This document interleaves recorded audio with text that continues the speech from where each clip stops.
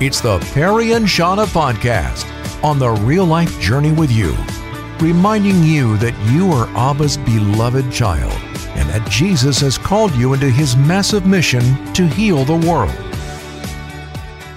Your best life is a joyful life. Research shows that joy is found through life-giving relationships, but joyful lives are becoming rare, right? People are overwhelmed by life. Maybe you are. Marriages falling apart, parents losing connection with their kids, relationships are strained. If you can relate, there's good news. You can train your brain in the skills that are vital for living the joy-filled life that you were designed for on the good days and on the hard days. And Chris Corsi of Thrive Today is with us, thrivetoday.org.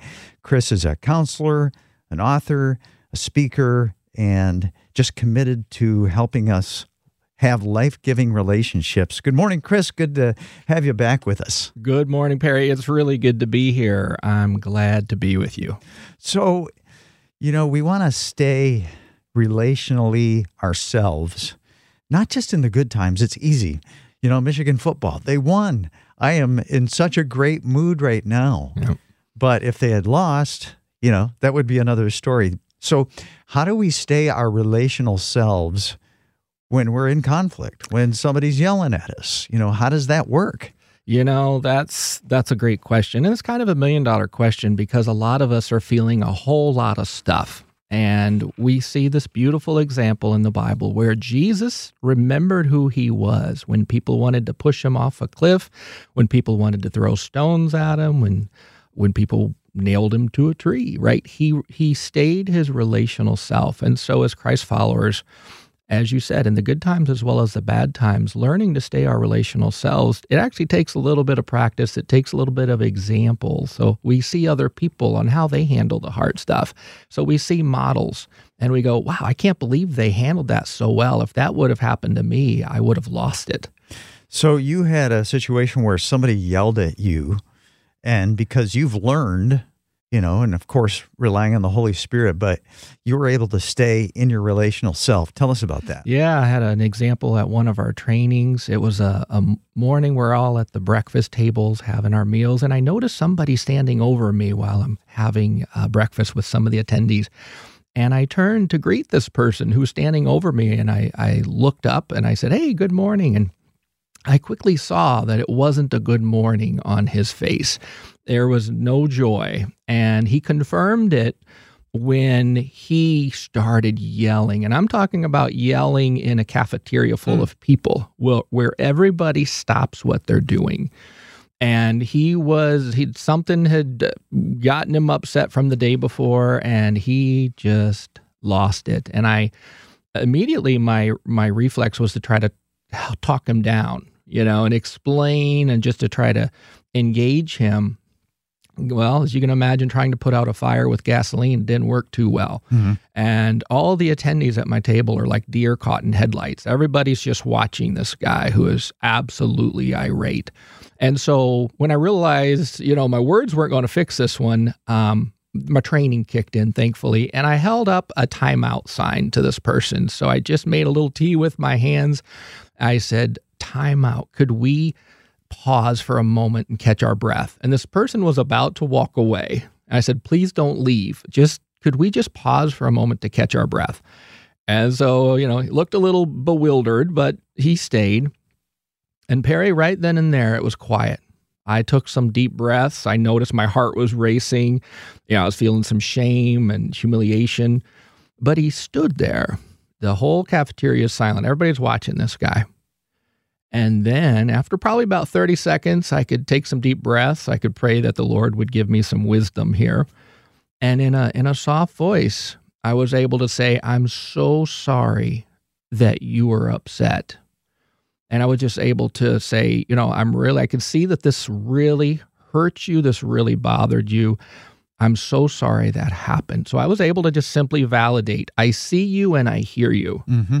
And he was upset over a video of a Christian in another country who was standing for their faith, but it triggered some pain in his life where he felt unprotected. So I said, if I would have known that this testimony was going to have this effect on you, I would have warned you or I wouldn't have played it. And so this was about a 60-second interaction. And as I shared those things, I could just see the energy kind of leave his body. And I actually saw a little spark of joy on his face. And he said, "Thank you." He nodded and he walked away. And I turned back to the attendees at my table and I said, they were still deer in headlights. I said, "So how well did that work when I tried to use words to fix it when he was upset?" And they nodded. "No, that did not work." And I said, "What happened after we took a breather?" And they nodded. "Yes, that really helped." And so it was just a really good example. One is I needed a breather, and it was clear he needed a breather. And at the end of that training, his spouse came up to me and said, "Thank you for that interaction with my husband. Normally when this happens, we have to leave these conferences. But whatever you did, it worked." And all I did was simply take a pause so I could breathe and just take a moment to pray and ask for the Lord's wisdom and grace. And after the pause, just be able to validate, yes, you're upset. I hear that. I see that. And I'm with you here. And Perry, that it really was that simple, even though it was intense, even though it was, pretty scary there for a few moments. It was just remembering who I am by God's grace, taking a pause and helping this person remember who they are. So you were able to get that person in a relational mode. Let's say, that somebody's going to step into some conflict today, and you may not even know you're going to have conflict today. What's one thing we can do today if we run into conflict? One thing. The best thing we can do is remember to breathe.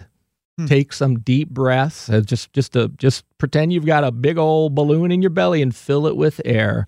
Because the first thing to go when we get upset, Perry, is we hold our breath, or we start kind of shallow breathing. And most of us, 3/4 of us, pick up our phone, we hold our breath. So take some deep breaths. Feel free to take a pause, invite the other person to take a pause. And just that little pause can help kind of reset your brain and recalibrate you to stay relational.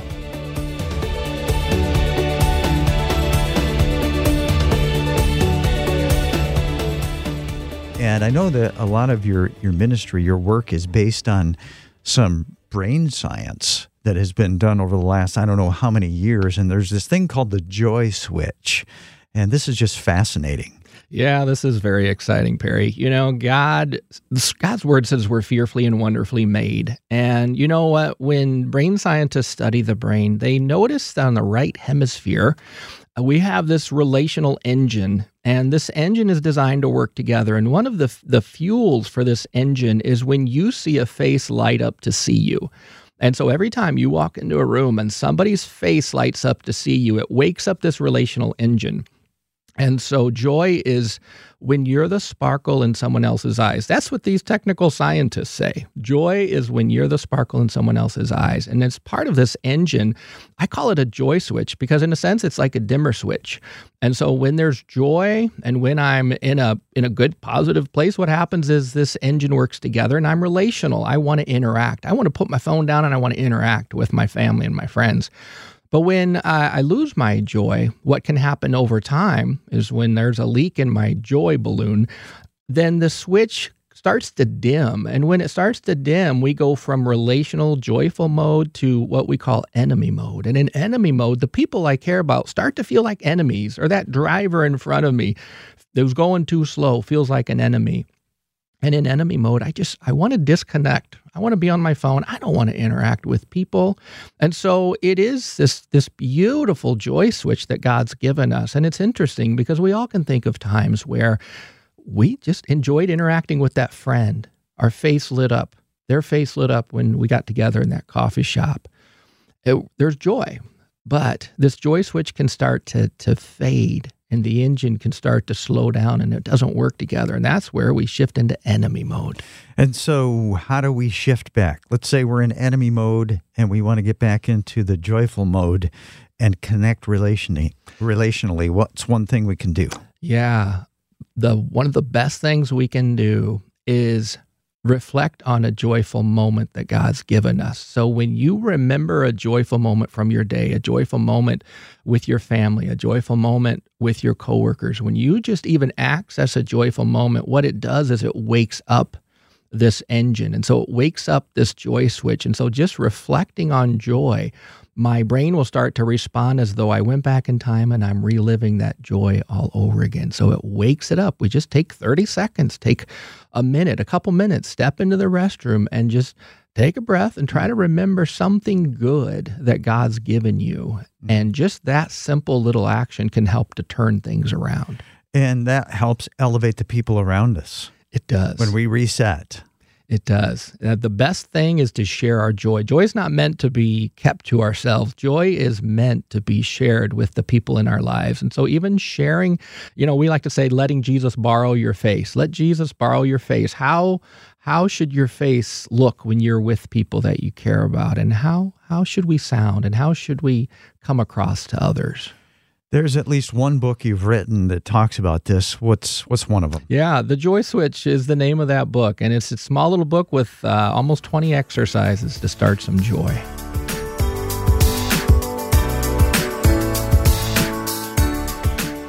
One of the things that came out of this brain science is that we have an enemy mode and we have a joyful mode. Now, that's been around for millennia, but you've been able to isolate that we can be in joyful mode or enemy mode, and we want to be in joyful mode. And it takes some work. It takes some practice. You know what? It does take some work and some practice. And all of us like being in relational joy mode where it's easy to light up to be with people. We enjoy people.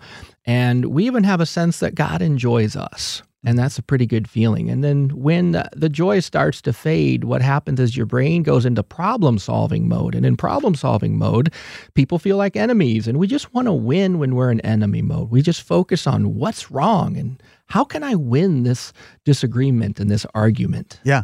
So, we work as a team here at Perry and Shauna Mornings. And normally we've got Shauna and we've got Ben and we've got Scott and we've got myself. And it takes a lot of work to keep the joy with a team. And sometimes there's tension. Sometimes there's tension during the show. Yep. And we've got to work through that. So let's say we're in one of those tense moments and it feels like, I feel like I've got to win. And we need to bring joy to the listener. What can I do during that time? Yeah, in that moment, what we can do is a couple things. One would be try to remember what you enjoy about your friends or your coworkers. What are the qualities I enjoy? Another would be, how does God see this person that might feel like an enemy in this moment? Jesus, what do you see when you look at this person? And another thing would be to just even remember some of God's gifts in our lives, times where we felt like God was with us, God was close to us. Those things will really help to wake up this part of our brain that is shifted into enemy mode. So sometimes we need a breather. Sometimes we need to reflect on what we do enjoy about people. And sometimes we even just need to be reminded of, Lord, how do you see this person? Because what I see is someone who's making me mad or who's making me worried or upset. Yeah. All right. So shifting gears here a little bit, when someone else is not filled with joy, I can bring them joy. Let's say someone is depressed. And you've got a story about, bringing joy to someone who's depressed. Now, saying all things work together for good, is not necessarily going to bring that person joy. That's right. But give us an example of bringing joy to someone who's down. Yeah, so I had a family member who was really just a young man who was not feeling a lot of joy. And as I started to learn all of this brain science and how God made us, I said, you know what? I'm going to invite Jesus to live in my face. Every time I see this person, I want to show the joy that I genuinely feel for this person. I didn't think much about it, but every time I would see them, I made it a point of connecting with them and just showing the joy that I feel for them. And one day, he got into an argument with his mom, and he said something really interesting. He said, well, I just want to move out. I think I'll go move in with Uncle Chris because at least he loves me. And my sister told me that. She said, yeah, he said this. Isn't that interesting? I said, well, that is interesting because I haven't been doing anything other than genuinely conveying the joy that I feel when I see him and connecting with him. So in his mind, my joy reaction when I would see him meant Uncle Chris loves me. Here's someone who loves me and cares about me. This person sees me and hears me. And again, so simple. Just, Jesus, would you live in my face today when I go interact with my friends, my coworkers, when I interact with my family this evening? Lord, would you live in my face and help me to show the genuine joy that I feel? So in other words, I don't keep my cards close. I can actually just show the joy that I feel. I'm not faking it until I make it. I'm just genuinely conveying, I'm glad to see you. I'm glad to be with you. And that deeply impacts the brain. If we could scan the brain when somebody's seeing that joyful face, we would see this relational engine light up. Yeah. Couple next steps you can take. Chris has got a book called The Joy Switch, and you've also got a podcast at your website. You can find it at your website, both the book and the podcast. What's the podcast called? Yeah, it's Relational Skills in Real Life, and it's just talking about these relational skills and joy and a lot of stories about joy.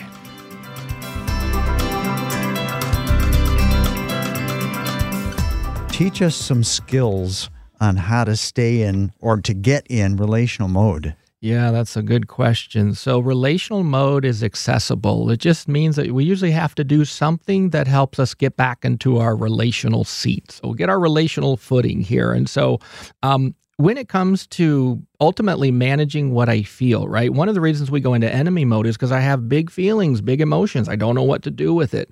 And emotions tend to get a bad reputation because emotions feel bad when I'm alone and I don't know what to do with this big feeling. It feels miserable.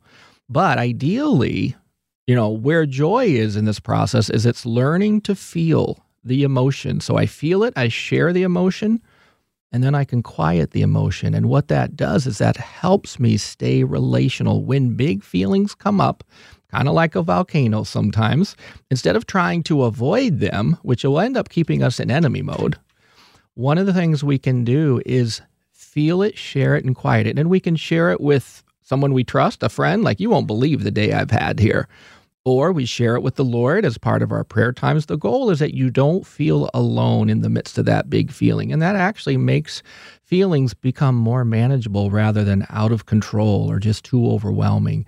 So it just, it feels like a big tidal wave. That feeling feels like a big tidal wave, but actually it's just a ripple at our ankle. But when we don't know how to feel it, share it, and quiet it, our brain's going to say, okay, I'm going to slip into enemy mode so that I can conserve energy and try to solve some problems. So we want to feel it. We want to acknowledge it's there, not stuff it down. That's right. And share it with the Lord, share it with a friend. And so is that what quiets it, or is there an actual step to quieting it? Yeah, that actually is what quiets it, because now I feel like you're with me. The moment I feel alone in an emotion, it creates the toughest conditions to navigate that terrain. So the nice thing about this sequence of feeling it, sharing it, quieting it, is I'm relational with someone, which now I feel like you're with me. I feel like you see me, and it feels more manageable all of a sudden. Okay, so what if you feel like you're going to die?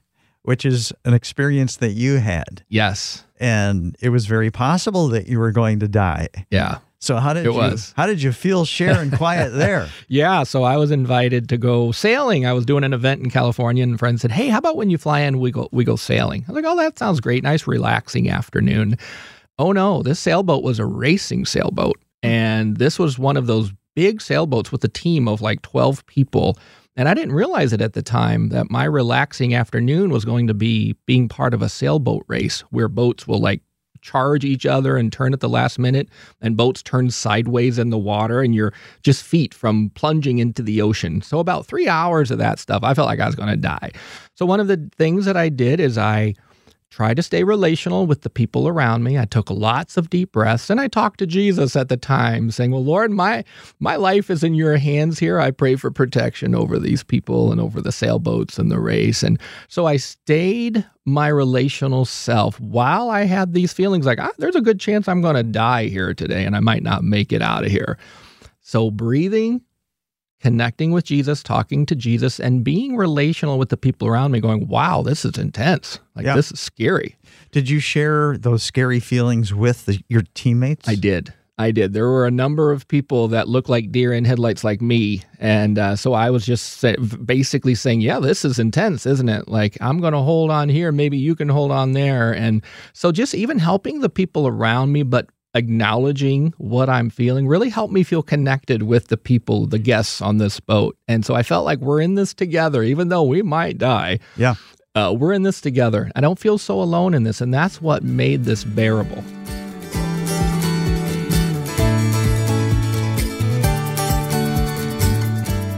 So we can be in relational mode and we can be in enemy mode, and we want to be in relational mode because that's where the sweet spot is. Yeah, just kind of refresh us on that, getting into relational mode. Yeah, relational mode is just when we are able to engage God and the world around us. We actually look for opportunities to build some joy when we're in relational mode. I enjoy my wife and my kids, even though it's been a hard day. I go home and I look forward to that connection and that interaction. But if my brain slips into enemy mode, maybe on the drive home, somebody cuts me off and they tell me I'm number one, that suddenly my brain can slip into enemy mode. And in enemy mode, now I'm focused on pain and problems. So I'll go into an environment and I'll look for what's wrong. I'll become critical and I'll actually scan the environment for things that are wrong rather than look for joy. And there's actually something that happens in our brain when we're in joy mode. We can see this through MRIs, right? Yeah. And we can see this when we're in enemy mode. Yeah, you know what? You can. In fact, they can scan your brain and tell you how much joy you have based on what's called the orbital prefrontal cortex. It's just basically the right front part of your brain. They can scan that and basically tell you how much joy you have, because this is a part of the brain that grows in response to joy-filled relationships. It actually grows over time when people have lots of faces that light up to see me. Yeah, and we can be the one to initiate. We can. We need to be the one to initiate. I'm thinking of be transformed by the renewing of your mind. Yes. So we reset into being relational, being kind, being compassionate, being patient. Take some deep breaths when we feel that fight or flight. Yes. I have a suffering friend, and I guess you could say in the general realm of having a mental illness. Mm-hmm. Now, it's a big subject. Mental illness involves not just the brain, but it involves the emotions. Yeah. It involves trauma.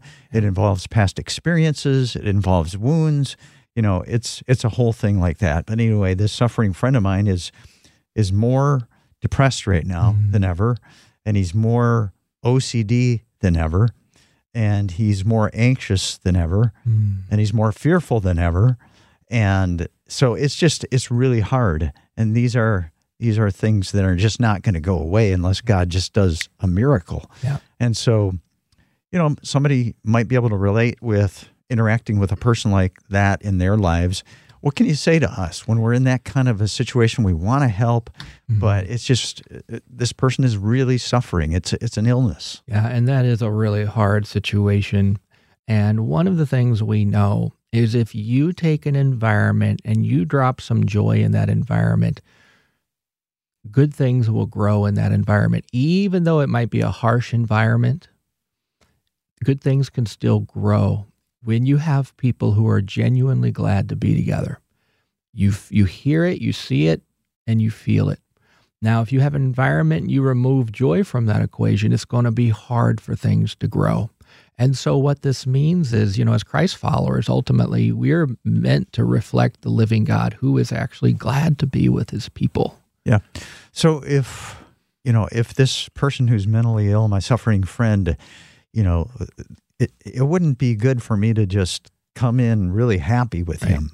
So how can I, give him some joy that he can receive? Yeah. You know what? One of the things that you can do is really meet people where they're at. We always meet people where they're at. One of the things I working with traumatized children is you work with where they're at and what they have to work with. And you try to be your relational, gentle, kind, loving, genuinely glad to be with this person's self. Mm-hmm. And that tenderness can go a long way. And of course, praying, I believe in, inviting Jesus into the good and the hard places, and just really remembering that this is the kind of place where we need God's touch and God's tenderness. And we're often his messengers meant to reflect him in those places. One of the things I say often to my suffering friend, and if you've got a suffering friend in your life, it's just a very simple thing. I'm in your corner. Yeah. Remember, I'm in your corner. And remember all the people in your life who are in your corner and who believe in you. It doesn't feel like much. It doesn't change him, but it helps. It helps. And you know what? Those are opportunities to wash feet, in a sense, serving people, loving on people, reflecting Jesus, and just being tender with people can, we tend to underestimate how impactful that can be. I'm in your court. I'm with you here, and let's invite God into this place. Thanks for letting Perry and Shauna walk the real-life journey with you. The content from the Perry and Shauna podcast comes from their live show, Perry and Shauna Mornings on 89.3 Moody Radio, Grand Rapids, Michigan. Reach out to us by texting 800-968-8930 and please subscribe.